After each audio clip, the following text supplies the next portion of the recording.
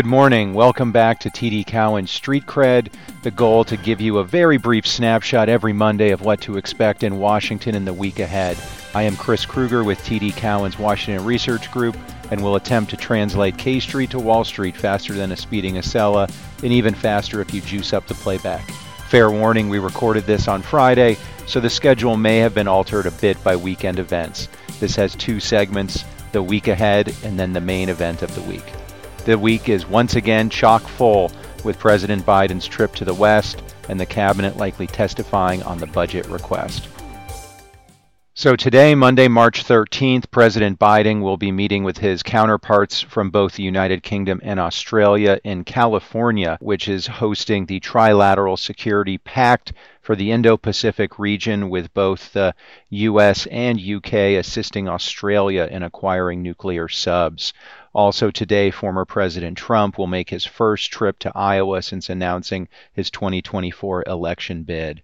On Tuesday, March 14th, expect two big events. First, the CPI print at 8:30 with the February inflation data, and then President Biden's speech in California on gun violence.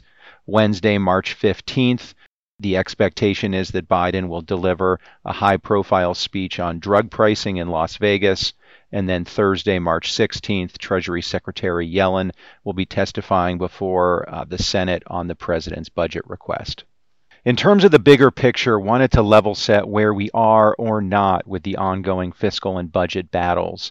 As expected, President Biden released his FY24 budget last Thursday. No real surprises on the fiscal side. This was all pretty well telegraphed and mainly consists of the Build Back Better policies that couldn't pass when Democrats had united control of Washington the previous 2 years. The main takeaway for us on the fiscal side was approximately $3 trillion in deficit reduction, entirely on the revenue side and unlikely to pass with a divided Congress.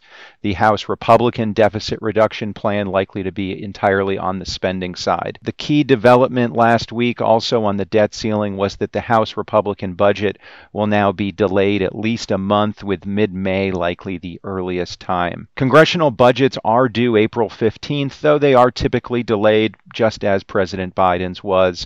The House Republicans are now saying because President Biden's budget was delayed, theirs will be as well. That is fair game, but we suspect the bigger issue is one of votes, meaning that Speaker McCarthy probably doesn't have the votes to pass a budget. Recall the 15 votes that it took McCarthy to be elected Speaker made a lot of promises on the budget, and securing 218 votes on a government document is, in our minds, going to be extremely challenging between the hardcore Freedom Caucus and those 18 House Republicans in districts that Biden won in 2020.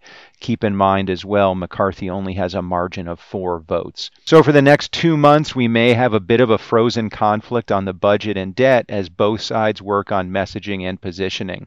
The two forcing events are hard dates between the X date on the debt ceiling, which should have some better visibility after tax day on April 18th, given that the X date is a moving target based off of receipts. That'll be followed on September 30th when the government funding runs out with the end of the fiscal year.